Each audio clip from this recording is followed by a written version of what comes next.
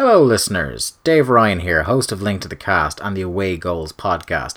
Just letting you know, the audio feast that lays before you right now is episode 0 of the Away Goals podcast, the weekly podcast that is about to begin with myself and Jack Lazell discussing the week's events in football.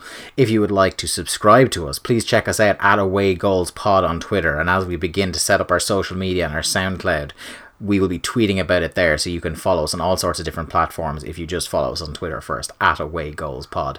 What you're about to listen to is the first half of our European Championships review. As will happen anytime myself and Jack get a microphone in front of us, we talked for quite a while about the football. This went on a lot longer than expected, so we split it into 2 halves to make them a little bit more bite-sized for you. So this is the first half of our coverage. The second half has some lovely coverage as well, some more of our talking points, our team of the tournament, and some transfer talk. So please do enjoy the episode 0 of the Away Goals podcast.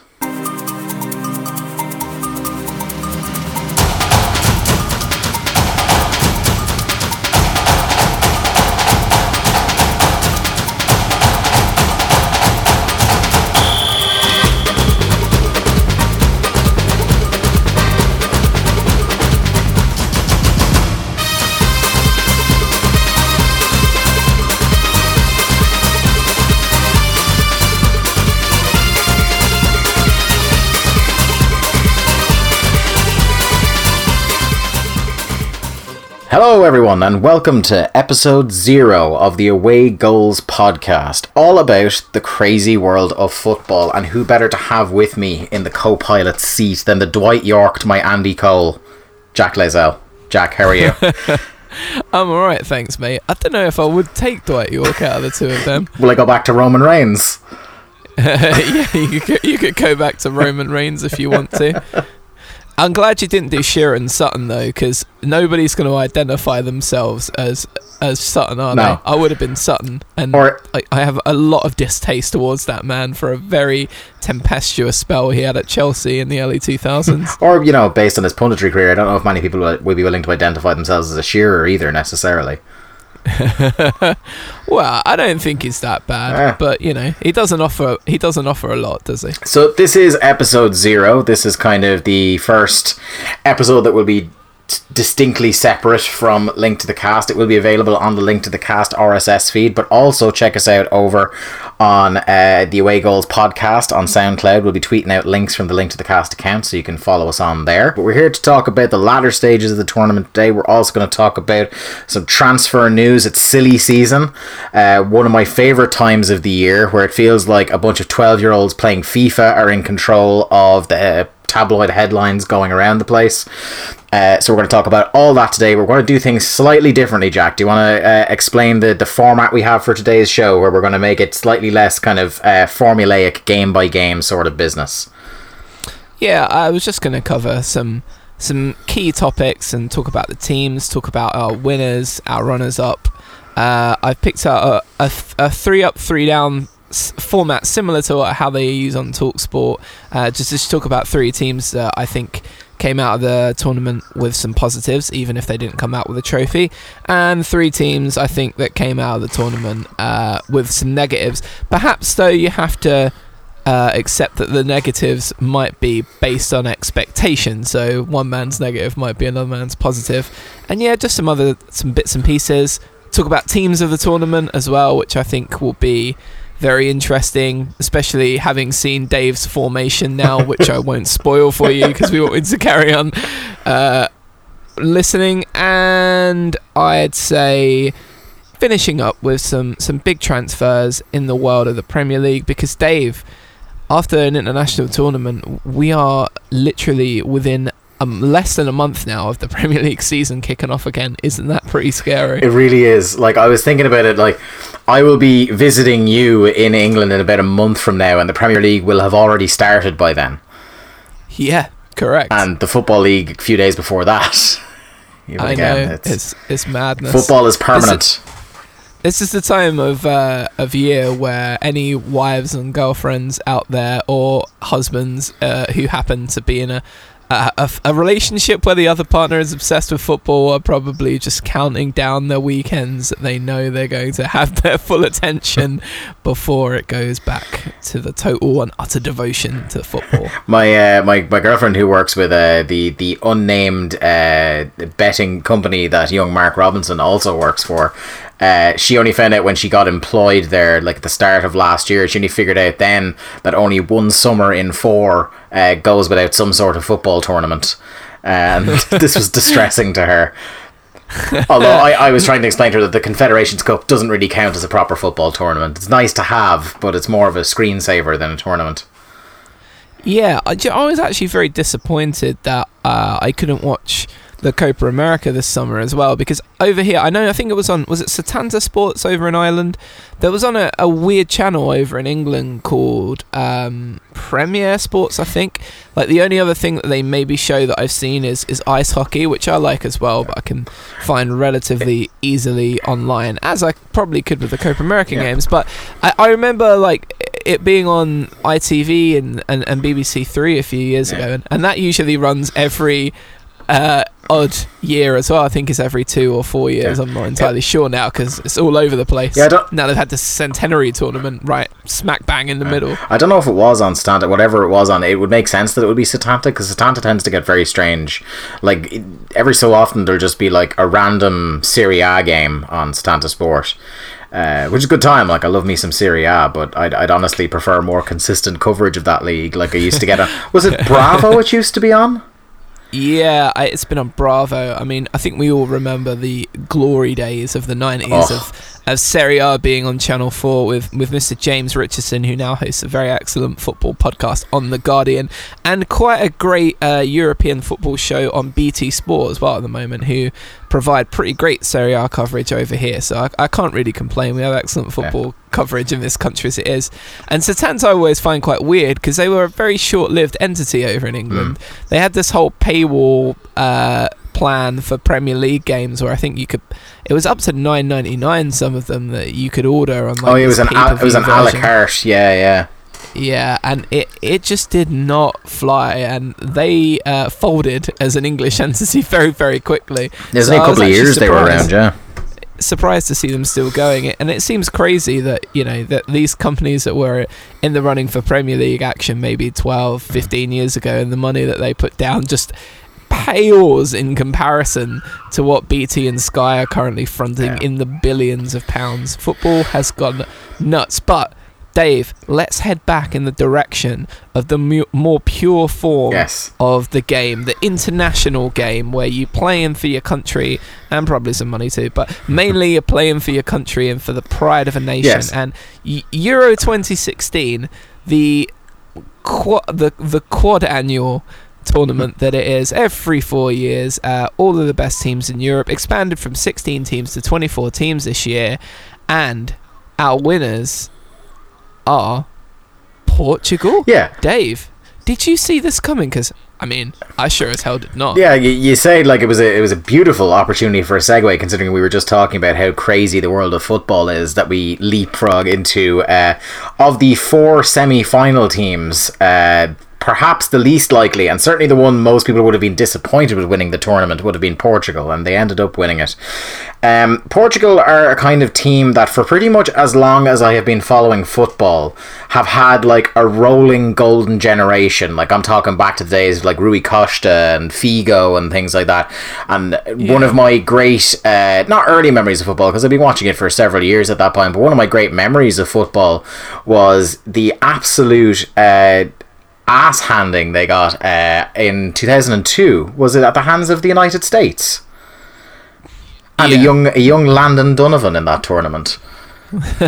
Young Landon Donovan. Certainly not a sentence that applies to him. No, now. Certainly not. But they've always been, the story of Portugal is always the bridesmaids, never the brides, because then you came to 2004, where they had like they had home field advantage in that tournament. The final was in Lisbon.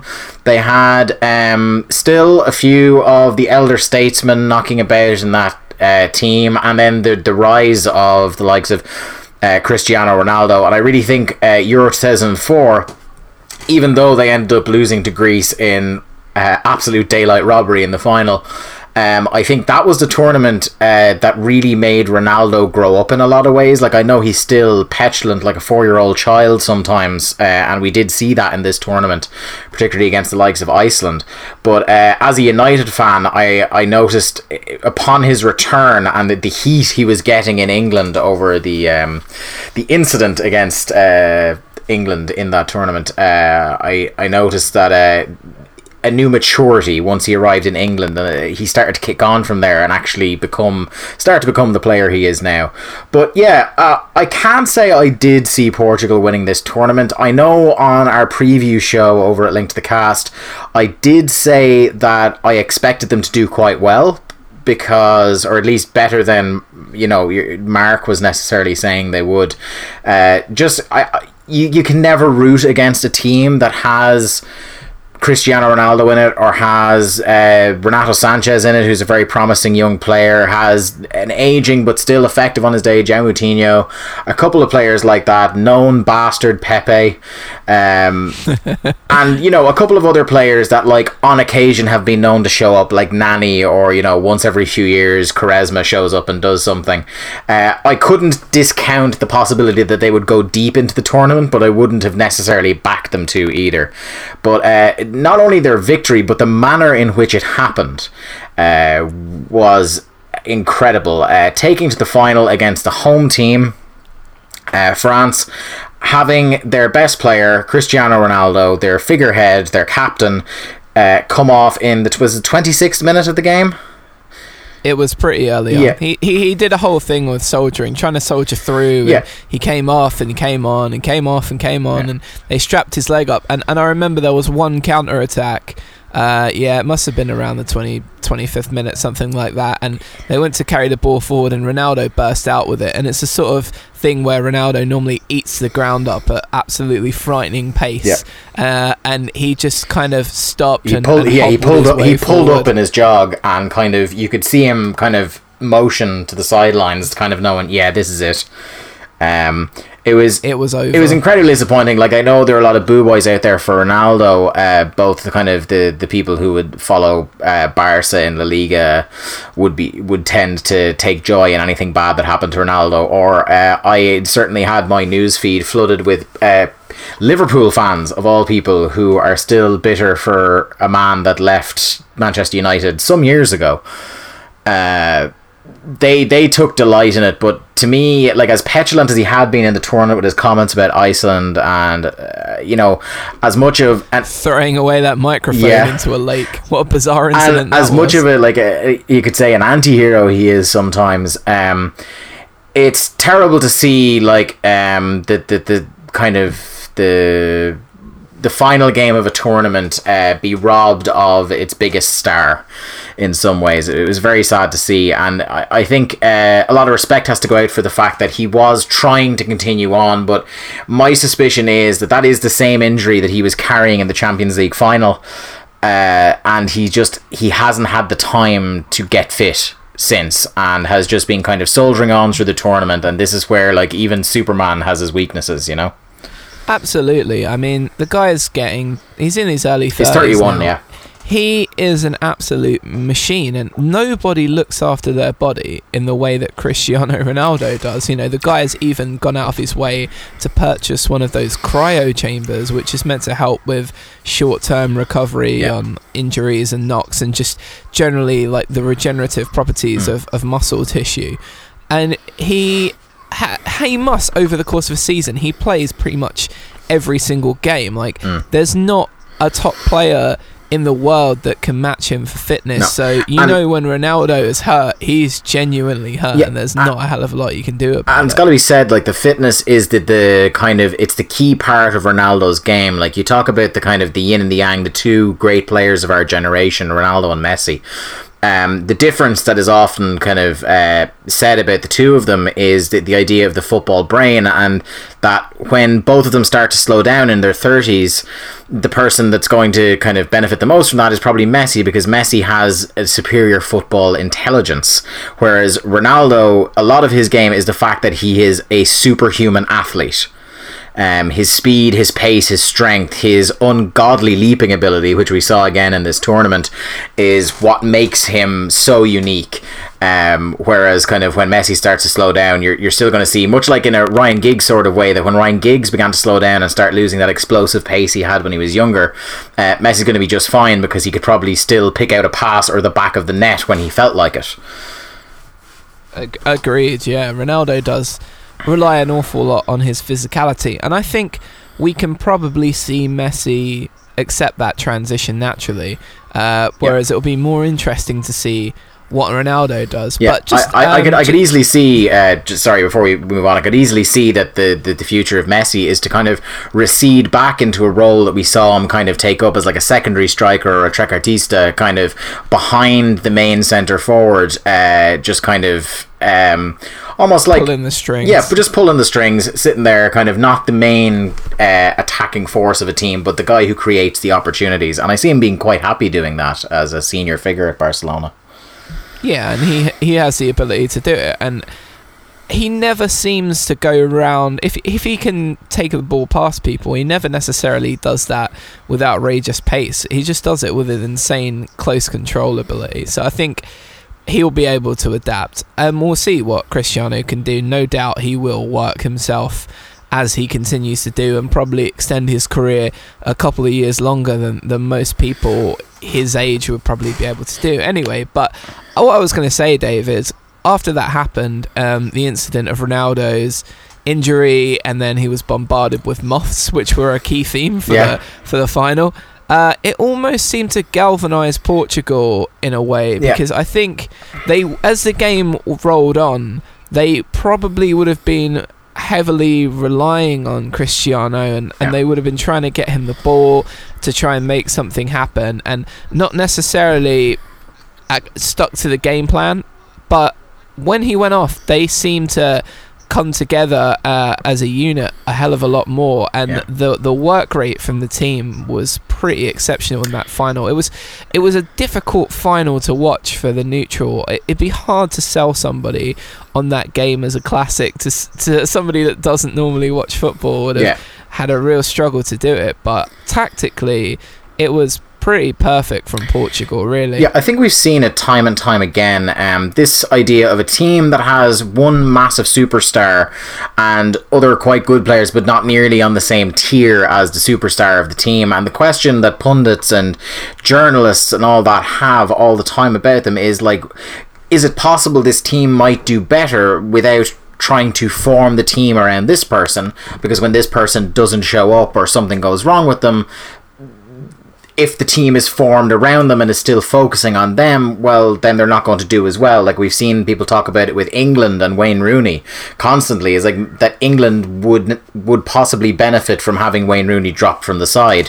And I know that you probably have some strong opinions on that yourself, Jack, but with Ronaldo, I think a lot of those players in that game, you could see, while they would have been happier to have Ronaldo on the pitch, because let's face it, he is one of the two best players in the world depending on the season. At the same time, you would have looked at a couple of players like Lewis Nani, who had a very, very good tournament in spite of my general feelings on that man. The likes of Renato Sanchez, a few other people in that team who were like, right, this is our chance. This is our chance to show that we're not just Ronaldo plus 10. This is our chance to show that we are a team, we're a unit, and we all have something to offer, not just the guy with the armband on. And they did that. They stepped up big time. And another thing that they would have been looking for, not only to step up and play up to France's level, but they also would have been looking for certain figures, not pointing at who, to not get sent off. Agreed. And it's the second half of extra time, they seem to come alive in a strange way. It was like their performance in the game of being very resolute kind of allowed them perhaps to, when they did come out, France didn't really have much of an answer for it. They didn't seem to be able to pick out what Portugal were going to do, and it was a very it's weird, because I think at that stage a lot of people would have expected Portugal to just kind of carry on doing what they've been doing and play for penalties. But the second half of extra time, when they did eventually burst forward and get the goal, it was thoroughly deserved. And in the end, they could have had another couple because they had a few other breakaways where France had to push hard for the equaliser. But Eder, of all people, a man who floundered at Swansea. Yeah, and it was the statistic that's been widely retweeted and written about, that he started the calendar year 2016 on the bench for Swansea against Oxford in a game where they were beaten, I think, 3-1, and he wasn't even deemed on that day good enough to be brought on up front to give them a bit more firepower, and he becomes the hero. He is the man who scores the winning goal in the Euro 2016 final, and it was a fantastic goal as well. Joining the ranks of Karisteas and and all of those other luminaries. But he received the ball brilliantly and a little bit of a run and just unleashed and uncorked a brilliant shot from 25 yards, and it really caught out Lloris, who otherwise was pretty great in the tournament, I have to say. And that was it from that moment on, and the energy drained out of the stadium in France big time. I gotta say at this point, and this leads into our second talking point for the show, is that as much as this was a tale of Portugal's triumph over adversity with the absence of Ronaldo for vast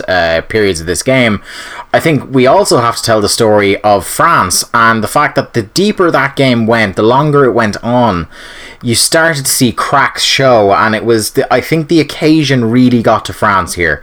The pressure of delivering at home, with all the narratives that were going to this tournament about how this was going to be a tournament that unified France after a horrible year, with all the horrible things that have been going on in France that we need not dwell on this bright and breezy football podcast. But I was going to say, and since, even since, especially with what happened on Bastille Day. Our thoughts are 100% with the absolutely. people of France at the moment, because it just seems like a really tough situation. And as you say, not wanting to bring the mood down, but it must be very difficult for the people of France at the moment. Absolutely. But in this game, you had a kind of... The stories had already been written, the headlines had been written, the buses had been painted, that this was going to be the team that unifies France, because even irrespective of all the kind of the geopolitical humdrum that's going on this year, you have the case of, like, traditionally as well, yourself, Jack, there have been years and years of divisions in that French team going back to the era of Zidane, and even before that, of, the idea of there being three distinct groups within French national sides in years past, and that's like the kind of the what you might, for want of a much better term, call like the native French, the Algerians, and the kind of the players of African descent who are from, like, the likes of Mali or any of the other former French colonies. And there has always, we have seen in times past, like before his legal disputes, we saw the struggles that people had to accept the likes of Benzema in the French squad. Or I'm trying to think of there was another good example of an Algerian player not too long ago. Yuri Djorkaeff? Yeah, Yuri Djorkaeff. You have even the fact that, like, were it not for the fact that he was just so unbelievably good at the football, they probably would have had just as much of a problem with Zinedine Zidane, who is of Algerian descent. But this is something that, like, has plagued French teams almost as long as I've been watching football, and this could have been the tournament that may have, at least for the time being, unified those kind of factions within the squad. It's not been too long since the French squad imploded at the World Cup in South Africa. It's only been 6 years. The scars are still healing in some ways.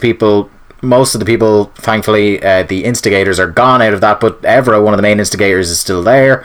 There was a lot of narratives going into this, that this would be a new era for French football. There's a lot of young players coming through that would have been able to take the baton and stuff like that. And I think the occasion and the spectacle and everything, I think the longer Portugal managed to frustrate them, and I think that Portugal were keenly aware of this, the longer they managed to frustrate France, the more France were going to panic. And then they were able to strike with the little bit of energy Portugal had left. They were able to pounce on a French team that really lacked confidence on the night. Yeah, it was a weird tournament in general for France, because it was, as I think a lot of people thought it would be, in that you're quite right, their squad is brilliant, and it has a lot of great players. Their bench is brilliant. They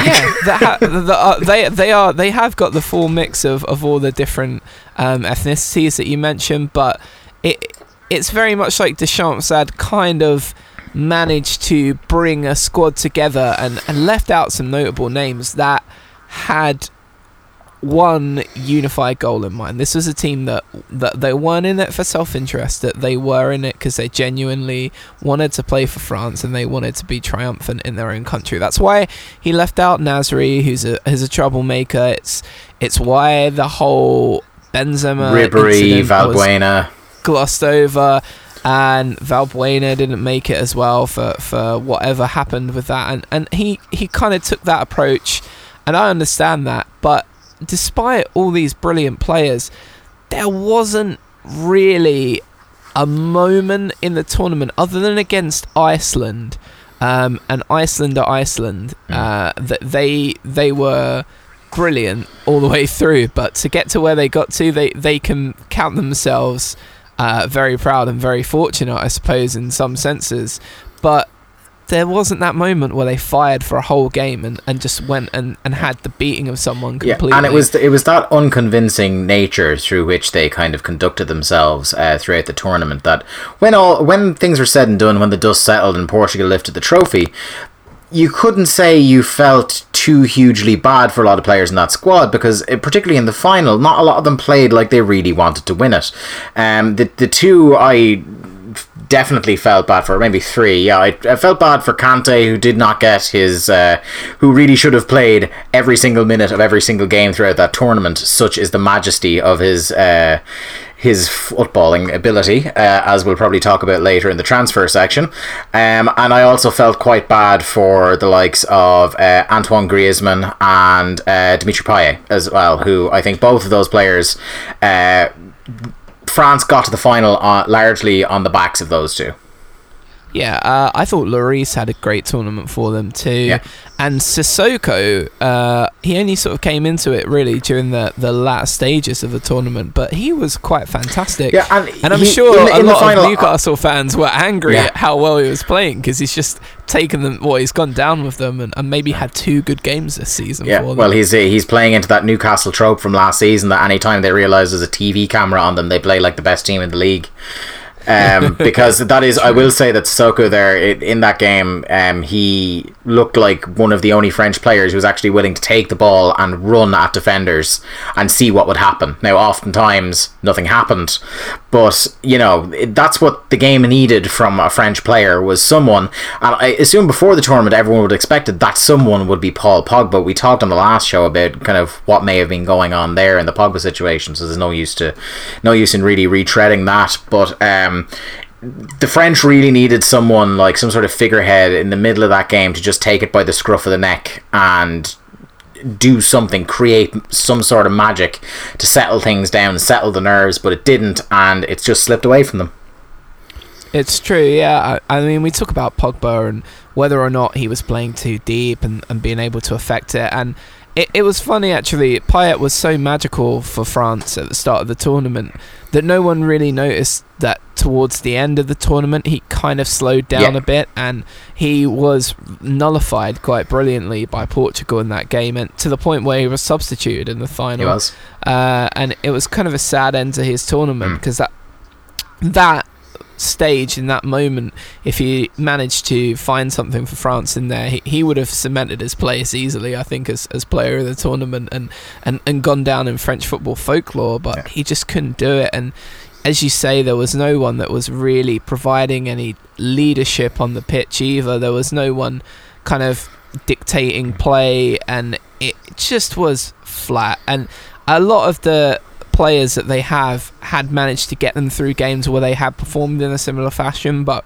Portugal had worked too hard and come too far to just be able to be rolled over in such an obvious way. And yeah, it's a real shame. I think this is, the last 2 home tournaments that France had played, they had won, and they were built around superstars, absolute superstars.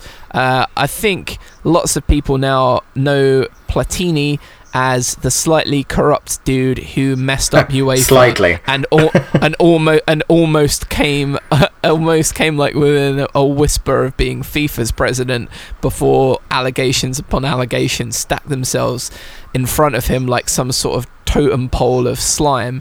But in 1984, he lit the football world on fire and was brilliant. And in 1998, Mr. Zinedine Zidane did exactly the same and was domineering and absolute, just the stuff of football myth. When people describe these players from previous generations, but you know what? You can go back and you can watch it and you can see how good these guys are. I think, and that was it. That was the point that I'm just backing you up on. I think that is not what France did not have, and that is what everybody assumed Pogba would be. But in that sense, I think he needed to have more freedom. He needed perhaps the teams he built around him, and that didn't really happen. No. And you do wonder about confidence and motivation and things like that. Like, what is going on between the ears of a footballer? Because I think a lot of, and I don't know if you will go along with this, Dave, but in the era of football that we're in now, the modern kind of era, you have things like FIFA, you have things like Football Manager, where people are picking players based on statistics and numbers and ratings, and every single newspaper and online article will give a player a rating out of 10. And everybody is just staring at these numbers and assuming that just because somebody is worth this or is rated as that, or their dribbling ability is 99, or they're a 5-star skill player on FIFA, that they're always going to be able to perform. These are human beings, and I just think that might have been it. They might have been slightly overwrought, and Pogba are the same. I think it's a topic worth revisiting on the show in the weeks to come, when we're doing the show on a weekly basis. The idea that, like you said, it's become more of the focus of the game has become more on athleticism and statistics rather than, I think the era where we were growing up was kind of like the last era of the players that, to use your word, like mythical, was the quality. There were so many, that late 90s, early 2000s period, there were so many players that take on, in my eyes and in my heart, like a mythical status, the likes of a Zidane, like you were saying, or the likes of a Roy Keane or a Vieira, or the original Ronaldo, who to me, Alex Del Piero, Pavel Nedved, Pippo Inzaghi, you could go on, Rui Costa, like there's just an endless, is Roberto Carlos, the list goes on and on, Thierry Henry, you know what I mean? These players who, yes, a lot of the players of today are superior athletes, but we're in an era now where we don't have the inspirational maverick, the figure that in a final, in a crunch game, I'm not thinking that there's an awful lot of players who will do Roy Keane did in the semi-final in 99 in the Champions League, where he took the yellow card, knew he wasn't going to be in the game, and he won that semi-final. He pulled the team up by his bootstraps. We don't have a lot of teams with characters like that who do that anymore, which is sad. I don't want to come across as too much of a fanboy here, but it's why somebody like John Terry at Chelsea, despite like the obvious decline in maybe perhaps his kind of speed and just generally being able to hang with like a 21, 22-year-old winger just sprinting at him very, very quick in a straight line. That kind of leadership quality and just general like kind of inspirational figure is almost like priceless. There's no value that you can put upon that, and that there didn't seem that figure in the France team for me really, and I guess that's where they kind of had to rely on Deschamps, who was always kind of that guy for France back in the day.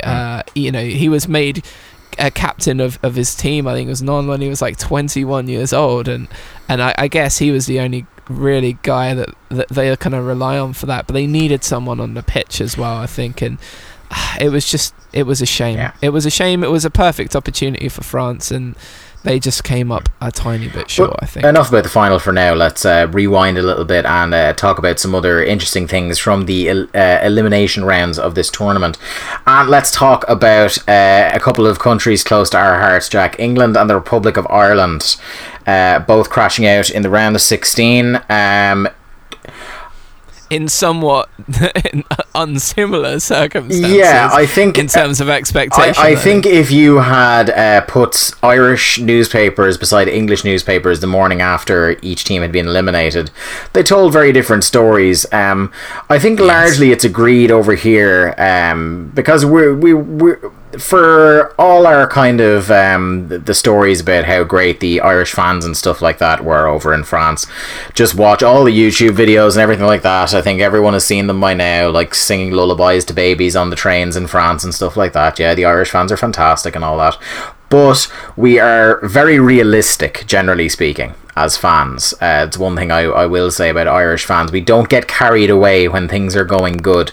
And I think getting eliminated by the hosts, there is no shame in that. There's no shame in the way we got eliminated from the tournament. I think we did better than expected. I don't think any one of the three of us on the Euros preview show expected Ireland to get out of the group. I think maybe we hoped optimistically that things would fall their way. I don't think anyone would have expected the performance we put in against Italy, nor that Robbie Brady of all people would pop up and score that goal. Nor would we have expected to take the lead against France, albeit from a penalty kick.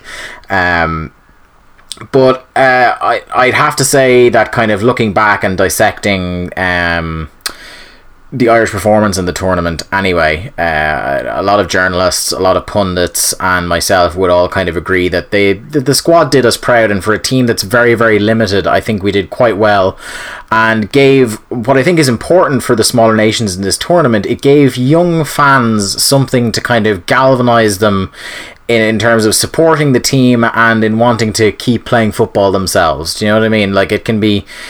It's as much about that as it is about actually succeeding in the tournament, because you want the next generation of kids that are coming through the youth academies. Like, whereas when I was growing up, we had our Roy Keanes and we had young Robbie Keane and Damien Duff and stuff like that giving us memories, Super Ray Houghton, people like that giving us the memories growing up. And it's good that young fans now who might be out kicking a football around the street have the likes of a Robbie Brady or a Shane Long or a Wes Hoolahan, and they have memories of Euro 2016 to take away with them.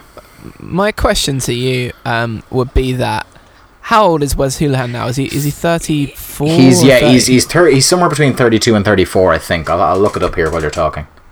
Okay, and yeah, my question would be, he was involved in pretty much all of the good things that Ireland did, especially in terms of the goal. I mean, it was a fantastic goal. He scored He's 34. against Sweden. He's 34, and he scored despite missing a good chance just before. He set up Brady's goal with absolute aplomb, and he seems to be that pivotal player for Ireland, kind of like we were just talking about France, who kind of didn't show up for them. He, at 34, is there another Wes Hoolahan for Ireland? Where's the next Wes Hoolahan going to come from? And when Ireland come to qualify around for the next World Cup, sure, he might be still about then, but 36. But for the next Euros, I would imagine he'll be either retired or kind of not going to be picked at that point. And that is, to me, that would be the key for this squad, because nothing bad can be said about the work rate or, you know, the way that Martin O'Neill kind of really does get the best out of some pretty average Premier League players, and they do achieve, you would say, a minimum to par, and sometimes overachieve. Like, getting through that group, you could perhaps look at as in the tournament and in the group that they were as an overachievement. But yeah, it's just finding that player to be that decisive man for Ireland, and I just wonder if there's anyone else that would be able to come in and do that role, or if that next guy is in the under-21s or something like that at the moment. Yeah, Wes Hoolahan is an absolutely top quality player in that Irish team, and is very much the centrepiece creatively. it's got to be said that he, for those who follow the Irish team, you'll remember that his lack of inclusion in the team in years past is what eventually led, I believe, to the parting of ways with Trapattoni. One of the major sticking points pundits on television, in the newspapers, and fans watching on TV had was that why isn't this guy, who is very evidently our best player, playing all the time? When he was just sitting on the bench and maybe coming on for a couple of minutes at the end and not really having a chance to put his stamp on a game. But the concern is, like, who, when he steps down, he probably does have one more campaign left in him, the qualifying for the next World Cup. But after that, there is a couple of bright spots to take away from that, the team's performance in the tournament, that aren't him. I think, and we talked about it on the last show, where Jeff Hendrick has come from. Because I have seen him play in person, and I did not know he had that performance in him that he put in for large parts of that tournament. And maybe he is one of those guys that can be a figurehead in the Irish team going forward, because he certainly showed absolutely no fear against superior teams in that tournament. Yeah, I thought he was brilliant. His work rate was second to none, and he was like very much Ireland's kind of box to box midfielder that was making the difference, you know, in much the way that Aaron Ramsey did for Wales. This is a guy who is just getting involved in everything and tirelessly committing players, taking players away with run and creating space, and just his effort, whether he was playing out wide or playing more central, was excellent to see. And there's a guy that played for Derby last season. I wonder whether or not there are a few Premier League teams now kind of looking, maybe taking a chance on Jeff Hendrick and seeing if he can come in at Premier League level and be as good as he was in the Euros. He's definitely added a few £1 million to his asking price for Derby. The other thing as well is that he is only 24, so he's got a good while left playing for that Irish team. At the moment, it does look like the most likely destination for him is Burnley. They are currently kind of back and forth with Derby. I think the last figure was somewhere around 6 million being bid for him. But look, we'll see. Time will tell. I definitely think he was one of the standouts of the tournament, much as I think Robbie Brady, a guy who is probably most famous to most people who don't really follow the game intently as being a cast-off from Manchester United. I think he did very well in the tournament. One guy who didn't do as well as I was hoping necessarily was Shane Long, but I think a lot of that comes down to the fact that Shane Long was being left stranded for large parts of every single game he was in, and was getting, you could say, physically assaulted would not be too strong a term to use on a couple of occasions in there, and there have been some entertaining photos on Twitter of him perhaps deserving a couple of penalties throughout the tournament. But he was kicked right in the face in one game, wasn't he? Yeah, he was. Which game was that again? Remind me of it. Was it? It was Belgium. Yeah, it was wasn't it? Against Belgium. Yeah, in the first half, he was getting absolute hiding in the face. Yeah, and I didn't win a penalty for it. So yeah, I kind of felt a little bit bad for him. Yeah, but as always, Shane Long just gets on with it, doesn't he? Yeah, and doesn't stop. No, yeah, he's no nonsense. He doesn't look to make a big deal of things. He just he tries very, very hard. So Dave, I was just going to ask, in terms of the next tournament for Ireland, where do you see them in a couple of years' time, and where do they kind of go from here? What do you think they need to do to improve a bit? Is there anywhere specifically that you think that the weaknesses are at the moment, where they can kind of have a look at a few of the younger players and maybe look to cultivate that area a little bit? Well, the thing is, like, the problem always with international football is that it's not like you can go into the transfer market and address weaknesses directly. You just have to hope that there are people declaring for Ireland who are worth a look at, and there are no real obvious contenders to come up and take prominent roles within that team straight away. I think Martin... You can have Jack Grealish if you want him. You're fine, mate. Thanks. But we've got a group that it's not unfeasible that we could qualify from. Yeah, we have Wales in our qualifying group for the World Cup, which, you know, you're looking at them to come top in that group, particularly after their performance in the Euros. But we've got Austria, who had, by all accounts, a dreadful showing at the tournament. Serbia, Moldova, and Georgia. So honestly, I'd consider us in with a strong shout of finishing second in that group, even without much tinkering to the team. We're probably, well, we can't be too sure, but we're looking at if they don't retire by the start of the qualifying, they may well be retired from the international scene by the time we get to the tournament. Two massive figures in the locker room of Robbie Keane and John O'Shea. Robbie Keane, who kind of, if you've seen him of late, like, there's a reason he went to the States. Like, his legs are pretty much gone at this point. He doesn't really have a lot to offer apart from kind of just a handy person to have in training camps who, you know, has been there, done that, bought the t-shirt. John O'Shea still can put in a decent shift for Ireland when we ask him to, so he'll be missed when he eventually does step down. But yeah, it's going to be a real wait and see on Ireland. We don't have the kind of players coming through the youth academies that some other nations are blessed with, but the one thing that a squad managed by Martin O'Neill is always going to have is character, and I think that's what's really going to get them through qualifying for the World Cup, is that there is definitely a sense of team unity that there may not have been under Trapattoni. Players really want to play for Martin O'Neill. That's kind of one of his strengths as a manager, and people definitely don't want to play bad for Roy Keane, because they're scared of him. He's a very, very scary man. And I did appreciate one of my favourite moments of the tournament was the Martin O'Neill press conference saying about how they have was it Roy Keane's in his cage ready to be let loose. Yep. Which is probably too close to reality for some people. But yeah, it's their team definitely have strong character, who, even when the chips are down and things aren't going their way, it's very rare nowadays under Martin O'Neill for an Irish team just to give up. I think that is a hard thing to foster in a team, especially one that was as low on confidence and belief as they were when Trapattoni was done with us. Yeah, it was kind of a tough era towards the end of the Trapattoni, because it started off quite well and kind of just tapered off a little bit. But Dave, should we talk about my home nation? Yeah, who've had some struggles on and off the field in the last few weeks.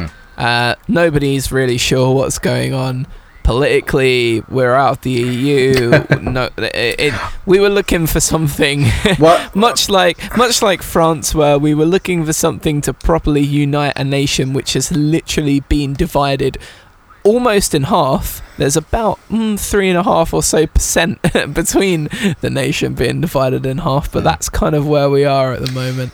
And yeah, England's tournament ended in what was probably, in terms of tournament football, their worst defeat since they were beaten by the States in the World Cup in the 50s. So this was kind of a tough one. And Dave, as an outsider looking at maybe some of these England performances, what did you think of them? I seem to be the only one that wasn't even remotely surprised. I think it's just that I have watched England for long enough now, and I've watched their kind of slump since 1996 with some obvious kind of highlights at certain points. But you know, it's they've not really returned to the team that can reliably get to the latter stages of a tournament since then. But they it's gotten to the stage now with England where I always expect them, the first time things get remotely difficult, to completely bottle it. And that's exactly what happened. The first time a team they weren't expecting to put a fight up against them, and they did, they just completely collapsed. And I think using Roy Hodgson as a scapegoat could be a massive mistake in the long run for England, because I don't think that's addressing the entirety of what went wrong. Sure, he made some silly decisions throughout his reign and throughout the tournament. Like, there were times where there were England games that were calling out for, say, somebody who might have finished as second from top scorer in the Premier League, who has a bit of explosive pace and doesn't give a shit, and if someone is chatting shit, he will come out and they will get banged. Is it that the guy that's constantly having a party? It is, yes. Yeah. But I like I said, I don't think saying that it was all on Hodgson's decisions throughout the tournament, I don't think that really addresses the full scope of the problems with that England team. I think that's part of it. I think again, like people constantly talk about, the Wayne Rooney problem is always something that's worth revisiting. It's just England are a team that, if they could get it together, could do quite well, but it doesn't seem like they're going to anytime soon. And I was kind of surprised when people said it was, when the headlines the following day said this was like historically embarrassing for England that they went out of this tournament in the way that they did. But to me, I didn't consider it any more or less embarrassing than when the Germans took the ball off them and played keep away with it in South Africa. I think that was, even though it was a much better quality of a side, I think that was possibly more embarrassing in as much as the Germans were basically playing a different sport. That's how far ahead they were of England at the time. They were, but Dave, if you are beaten by a German team that was kind of really beginning to fire on all cylinders at that point, after a complete overhaul of the way that they operated as a footballing entity, you can kind of forgive that. But to lose to the much publicized stat of a nation of like 350,000 people, yep. A lot of whom the players, yes, there are some quality players in there who play in top leagues, but these aren't guys that would get into a lot of Premier League teams. But some of the players that will feel at the same time, we talk about character with the Republic of Ireland team, and that's what Iceland have, is that there was very clearly a discordancy between Iceland, who were very much playing for each other and playing for their nation, and England, who are kind of less of a team and more a jigsaw of a few different Premier League sides, who aren't necessarily playing for their fans, who are kind of... You also have England fans being marred with the incidences that were going on during the group stages, which obviously would have filtered into the team camp, and it's got to have affected their mentality at least somewhat. It didn't surprise me, is all I gotta say. I mean, to address your first point about Hodgson, I suppose in a way it is unfair to scapegoat him singularly for this England performance, because it's quite clear that it's not just his fault. But his tournament performances, the 3 tournaments that he's been to with the England team now, are essentially getting to the same point of the Euros, because we qualified out of the groups in his first Euros and went into the quarterfinals when it was a smaller tournament. So qualifying out of the groups into the next round available, it was the quarters then, it's the second round now, playing just quite laborious 0-0 against Italy, and then being dumped out on penalties, which was the fair result, not even getting out of the groups in the World Cup in 2014, and again going out at the first time of asking. You can cut it any way you like. That is a failure. Yeah. And 3 tournaments of failure means that he did deserve to lose his job. By no means do I think that he should have remained in this position. I do think he rendered himself completely untenable in this position, especially because some of his selections would lead you to believe he was going down without even trying to fight. But like you said, and like I was saying beforehand, it's not it. It will be a mistake in the extreme to just move on from this and assume it was down to him and install, from what it looks, Sam Allardyce, and assume that that's every problem fixed. Yeah, I can't say that. I mean, there might be a few, because there's always people who have thoughts that you might not necessarily agree with, but I can't say that the general populace as a whole is incredibly excited or enticed by the prospect of Sam Allardyce being England manager. No. I'm excited, but not in the way you probably want me to be. You're excited because you know that there's going to be a stage where you get to laugh at England, which I, as an English person, have to do sometimes just to keep my own sanity. Yeah, you laugh or you cry.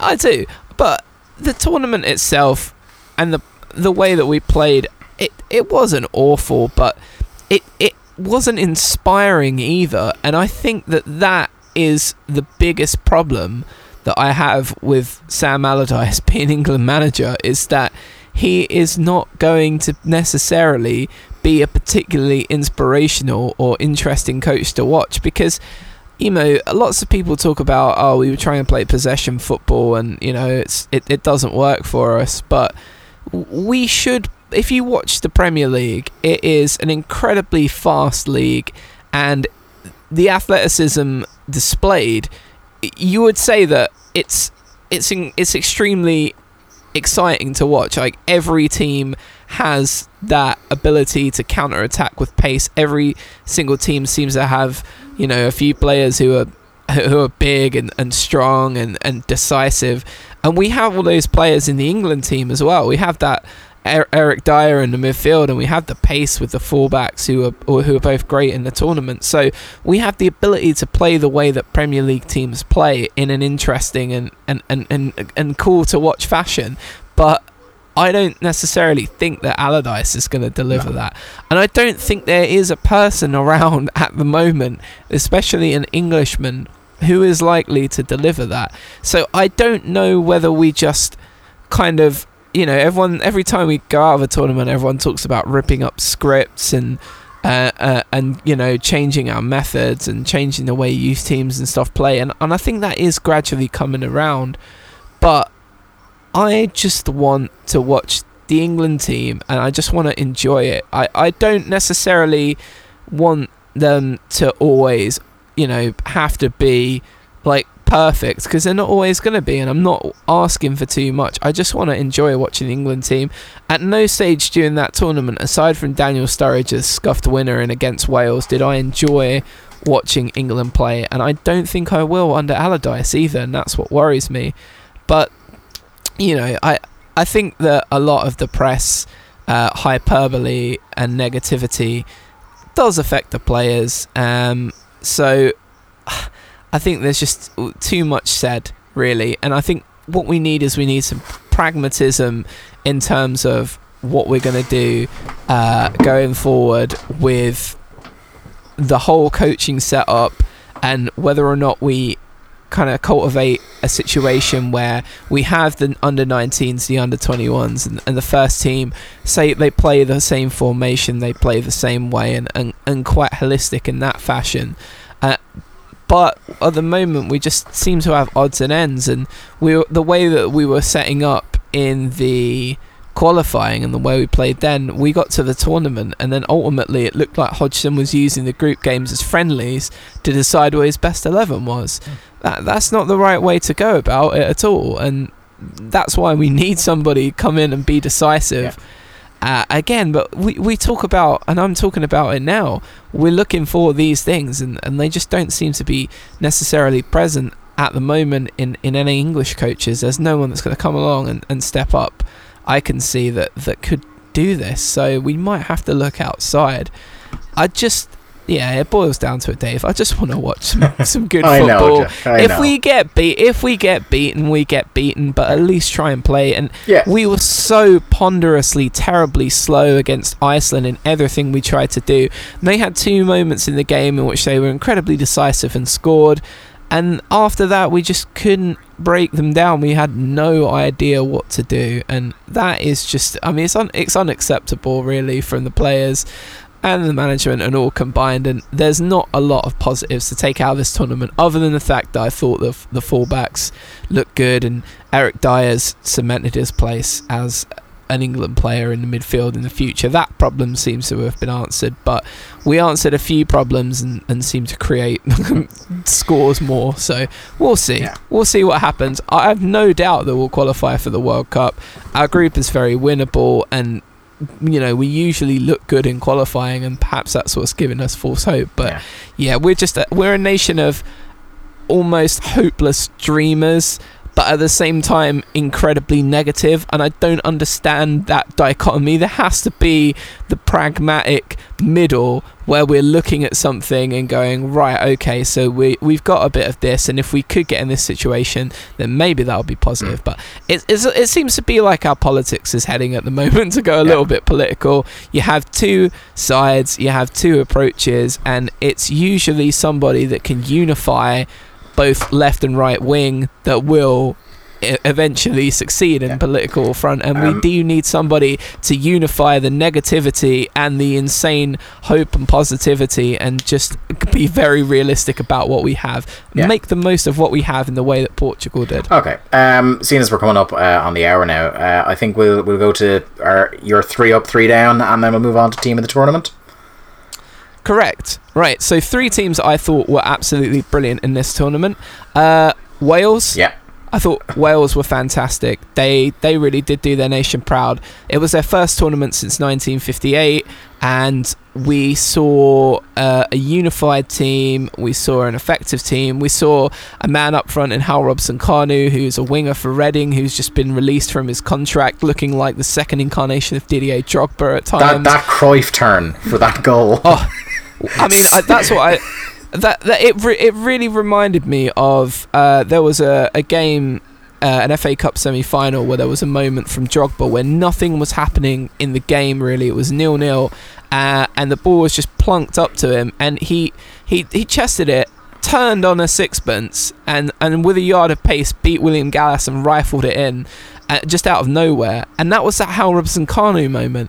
He had his back to goal. He was facing away from goal. Yeah. There was nothing, and there was a couple of defenders behind him. There was nothing he could do in that moment other than the Cruyff turn that would have got him anywhere near to goal, and everybody bought it, and it was just magical. It really was. It was like watching bad AI in a computer game as all of the players just went in the opposite direction. It was amazing. Aaron Ramsey was revelatory in the midfield. He was brilliant. He had energy, he had pace, he had creativity. He was everything that his potential says that he could be, but frustratingly so often isn't in an Arsenal shirt. Gareth Bale was the leader. He was everything the team were built around. He had a great tournament as well. And there were some characters in there. Ashley Williams at centre half, Joe Ledley, who soldiered on through injury and showed some quite fantastic dance moves and celebrations in there. And I just, despite their celebration of the England team being beaten by Iceland, that aside, you can't help but have enjoyed what Wales put out there. Yeah, absolutely.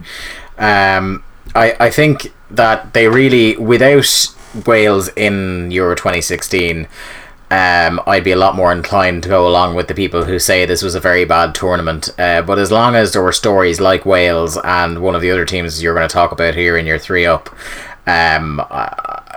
they really made it for me. The Welsh story going on, it would have been so fantastic to see them in the final. It was kind of, that's the one thing I'm not disappointed about Portugal winning the final on how that game panned out in the end, but I am disappointed that Wales lost the semi-final.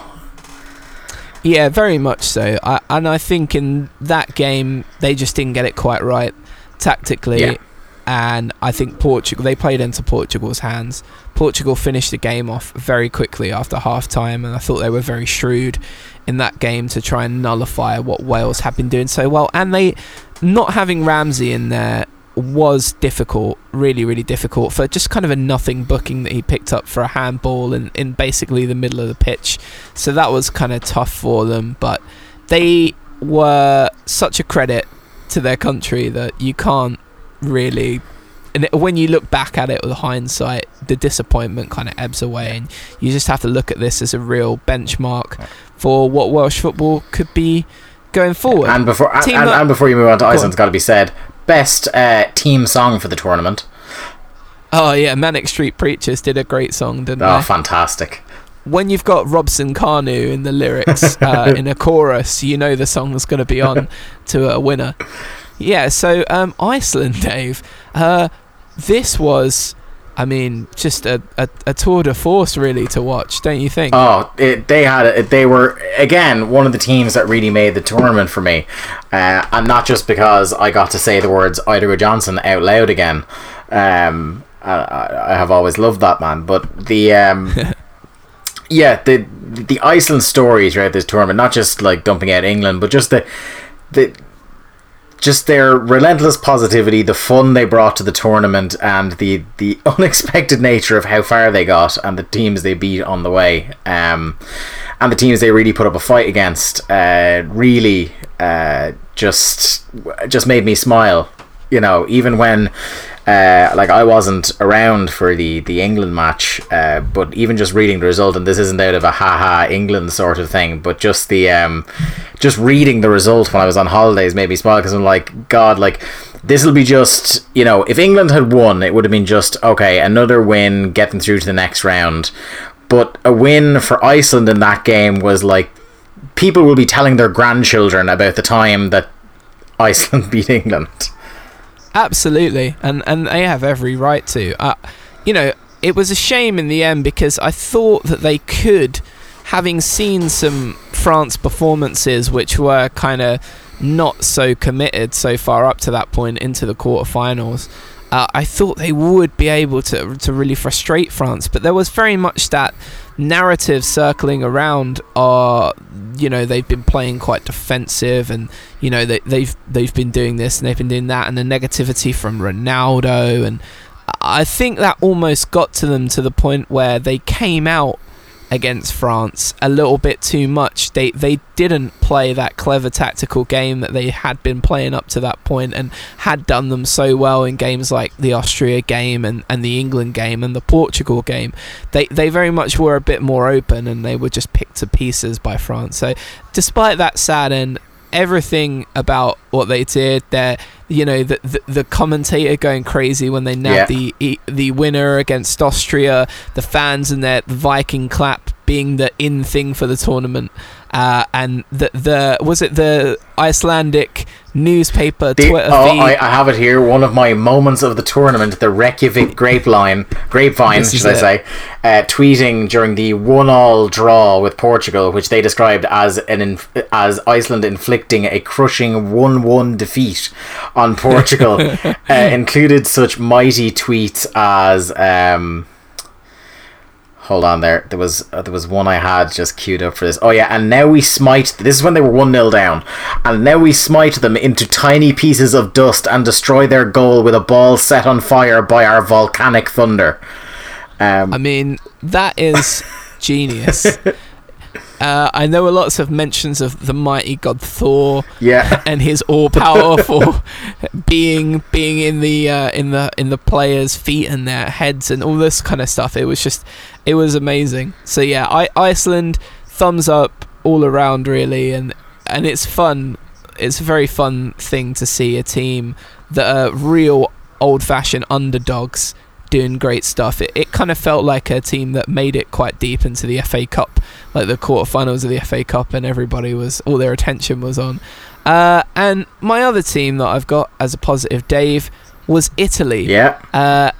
Not just to pat myself on the back for predicting them to look quite good and do quite well in this tournament beforehand, but mainly just to say Italy were in, before the tournament, there was a lot of negativity from their own press, from the worldwide press, saying this is one of the worst Italian teams to go to a tournament in years.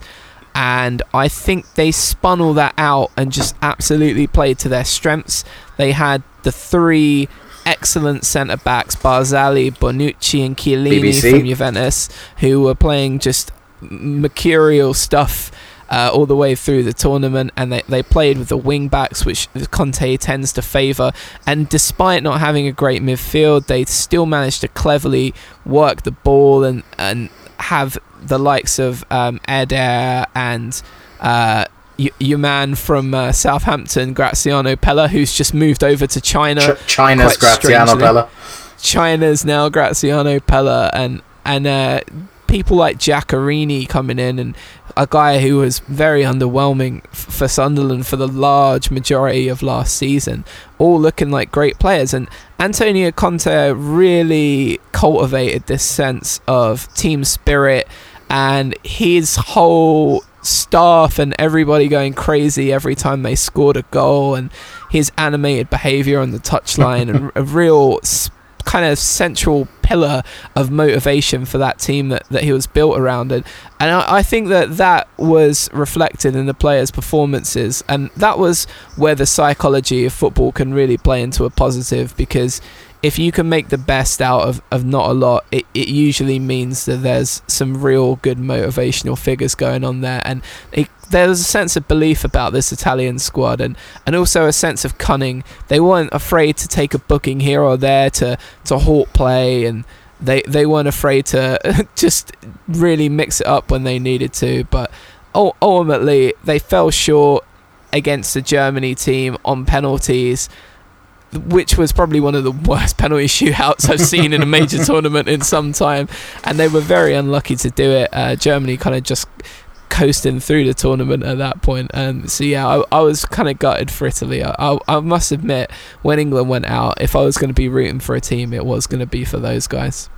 Absolutely. Now, where there is ups, there must be downs, and you have put in, we've already talked about England and the disappointing nature of them. They are one of your three negative teams here, but talk to us about the other two, the first of which might surprise some people who didn't watch the tournament, but you have the world champions Germany down here. I do. Germany, I don't think they ever really found their feet. They squashed Hungary, yes, but that was a Hungary team again who were kind of riding the crest of a wave of qualifying out of a group as winners, by the way, and almost really Iceland's story in that group overshadowed such a good job that Hungary did, but still they were kind of a little bit out of their depth, and Germany really did feast on them, but they just never really clicked in the tournament. They played Goetze as a false nine, it wasn't working. They brought Gomez in, and it did look to be working for a while, but still it didn't quite pan out, and Müller didn't score a goal in the Euros again, which is strange considering his goal scoring record in the World Cup. Ozil was what Ozil has unfortunately become in the last couple of years, which was when he was good, he was unplayable, and when he was bad, it's not that he was bad, it's that he just wasn't there at all, and they were basically playing with 10 men. And it's kind of tough to watch, I think, with a team such creativity and such just a wealth of talent, really, especially in the midfield and kind of wing and forward areas, that there's not a specific real kind of standout number 9. Ever since Miro Klose has retired, no one's really stepped up and replaced him, even though Gomez was kind of on a rejuvenation bent in terms of his goal scoring last year. He is still not the sort of assured quality striker you'd need to look for. And yeah, it was just a real lack of personality from this German team, to the point where I thought that perhaps the better of their players may have been their defenders. That is saying something for a team which have had insane attacking verve. And they lost 2-0 to France in the semis, in a game where, again, as we've mentioned with France, they kind of didn't really get out of second, third gear, and considering the last game they played against the tournament hosts in a semi-final, they eviscerated Brazil by 7-1. This was a real performance, and that was, to come back to what I just said a second ago, just devoid of personality, really, from Germany. Absolutely. They were a team that I had written on my show notes here, never played like world champions. Which is disappointing. Sums it up perfectly. Like, it's a team you would have expected to come out and, if not sweep past most teams, at least kind of play in a way that suggests these are people that this is a team that deserved to win the World Cup 2 years ago, and they never really did. They never really convinced, as you said. And I think one of the things that like, I'm never shocked when Muller doesn't play very well, because I've seen him play for Bayern Munich, and that's pretty much a constant thing for him there. But the the fall from grace that we discussed on part 1 of Mario Götze in this tournament continues. From a player that scored the winning goal in the World Cup final 2 years ago to a player that looked like he was going to be shoved off to Liverpool in early parts of this transfer window. That's sadly the story with a few of these players as well. I look at another guy in the squad in Andre Schürrle, who I've seen have just, magnificent performances in a Chelsea shirt, but more often than not, he didn't deliver. And there's a lot of promising players that have kind of made it into this Germany side and again just not really delivering what they could do, and I think Joachim Low has got a job on his hands to kind of turn this around, really, because it's a bit of a little, I think it, even though it's on a different level, like what a slump for Germany is only getting to the quarterfinals or the semi-finals, but these guys should be dominating world football. They should be getting for the second straight tournament as well. There's still the question of how much better would they have done if Marco Reus could stay fit for any length of time and been in the squad, because he might have been that dynamic player that could have banged in the goals for them, because on his day Marco Reus is, much like you said of Mesut Ozil, unplayable. Mesut Ozil wasn't going to step up to the plate in this tournament. He kind of not to beat a rival Premier League team over the head with it, but the Arsenal has gotten into him an awful lot. I was going to say it's a similar story with Gundogan as well. Yeah. This is another excellent player that, again, injury really kind of taken him out of it completely, and you would wonder, with those two key guys in there, would they be able to achieve? Because this is a funny stat about Gundogan, something that I picked out before the show, but he's been playing for Germany since 2011, right? And yes, he has Sami Khedira in a similar position perhaps, but it's a guy that's only played 16 games for Germany since 2011, mainly because of injury, and that's really sad story when you look at it. And he's a guy who I think could be, if he can stay fit, an incredibly shrewd purchase for Manchester City, but at the same time could look like throwing a lot of money at a crippled racehorse as well. Because he seems to be it's sad, but he seems to be a player already that, while still young, is someone who, much like an Aaron Ramsey or Jack Wilshere, is, despite his incredible, enormous natural talents, is just always going to struggle with injury.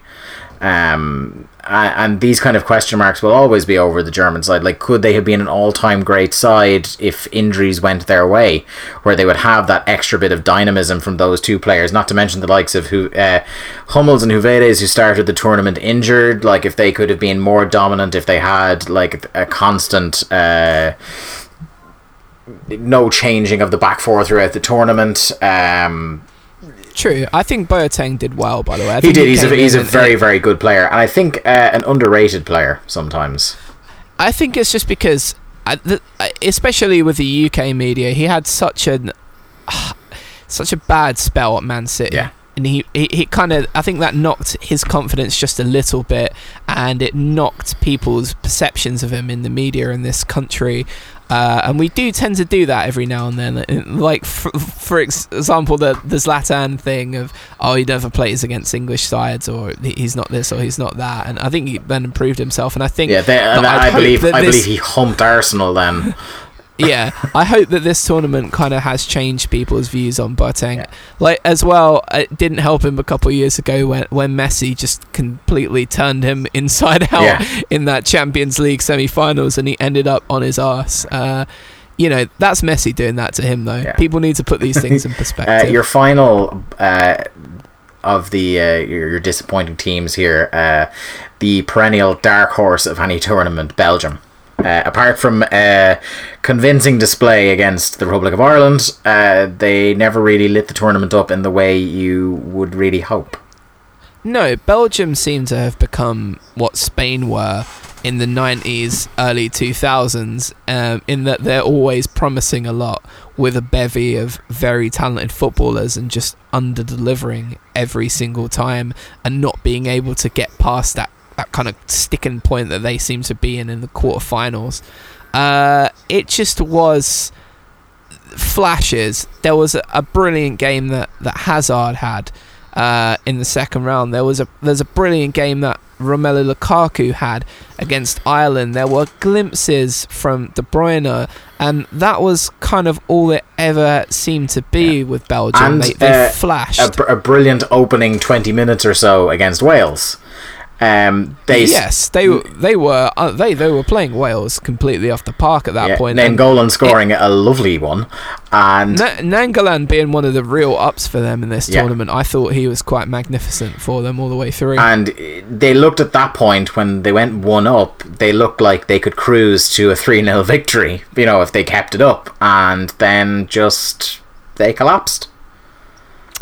Yeah, it's hard to watch Belgium. They must be really frustrating, because I think that a lot of the Belgium fans, because we know that Belgium's league kind of isn't particularly well watched and might not have the quality of that, and I know that they tend to end up watching the Bundesliga and the Premier League, which means they're seeing a lot of their own talent succeeding in other teams. They're seeing Lukaku score 20 plus goals for Everton last season. Even though Hazard was terrible for the large part last season, they're seeing him winning Player of the year before. They're seeing De Bruyne picking defences apart. They're seeing their two centre-backs, even though one of them was strangely out at right back, being part of Spurs' defence, who were the best defence in the league. And they're seeing Courtois, again, bad season last year, but be imperious for Atletico Madrid and for Chelsea in Chelsea's title winning season. So they must think that if you add all of these ingredients together, you're going to make one hell of a recipe. But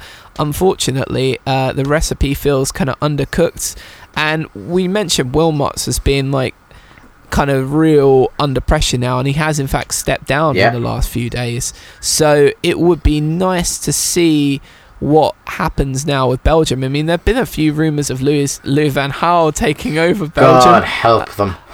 I don't know if that's going to happen. I don't know if that's just one of those sort of bookies type of things that cook somebody up and take some money on some odds in the short term. But we need to see, I think, somebody who can not necessarily be a huge tactical guy going as Belgium manager, but we need somebody that's going to unite the players, perhaps in the way that Antonio Conte, not that I'm saying he's not a brilliant tactical manager, clearly he is, but the way that he united Italy, we need somebody for Belgium who is going to do the same thing, because I think this collection of players, much like France, on their day is talented enough to just turn up and win games every now and then, but they need to cultivate a togetherness that just doesn't seem to be there in the moments, and they're just the character that this team possesses. It seems too fragile. We could see it against Wales when they conceded that goal. Their confidence wasn't particularly good, and yes, they were a few defenders light in that game, and Denayer and Lukaku's brother, who maybe was only picked for the team to try and keep Lukaku in a positive mood, because he was just, I mean, I've seen better defensive play in a Sunday league than what he put up in that game. He was awful. So yeah, maybe you could say they're unlucky in that sense, but yeah, it's very much the ingredients are there. We just need somebody to cook it up and make us a nice recipe for this Belgium team. And yeah, they're a negative for me, because they should be doing so much better. You can follow us on Twitter at AwayGoalsPod, which you will see kind of bursting into life hopefully quite soon, with updates on, where else you can follow us on social media, or when our next show is coming up, things like that. That is the best place to find us for now, and I will hopefully have a better spiel to wrap up the shows with all our contact details by the next time we're here. But for now, I am Dave Ryan. You have been Jack Lazell. That's correct. And this has been the Away Goals Podcast. It's only a game.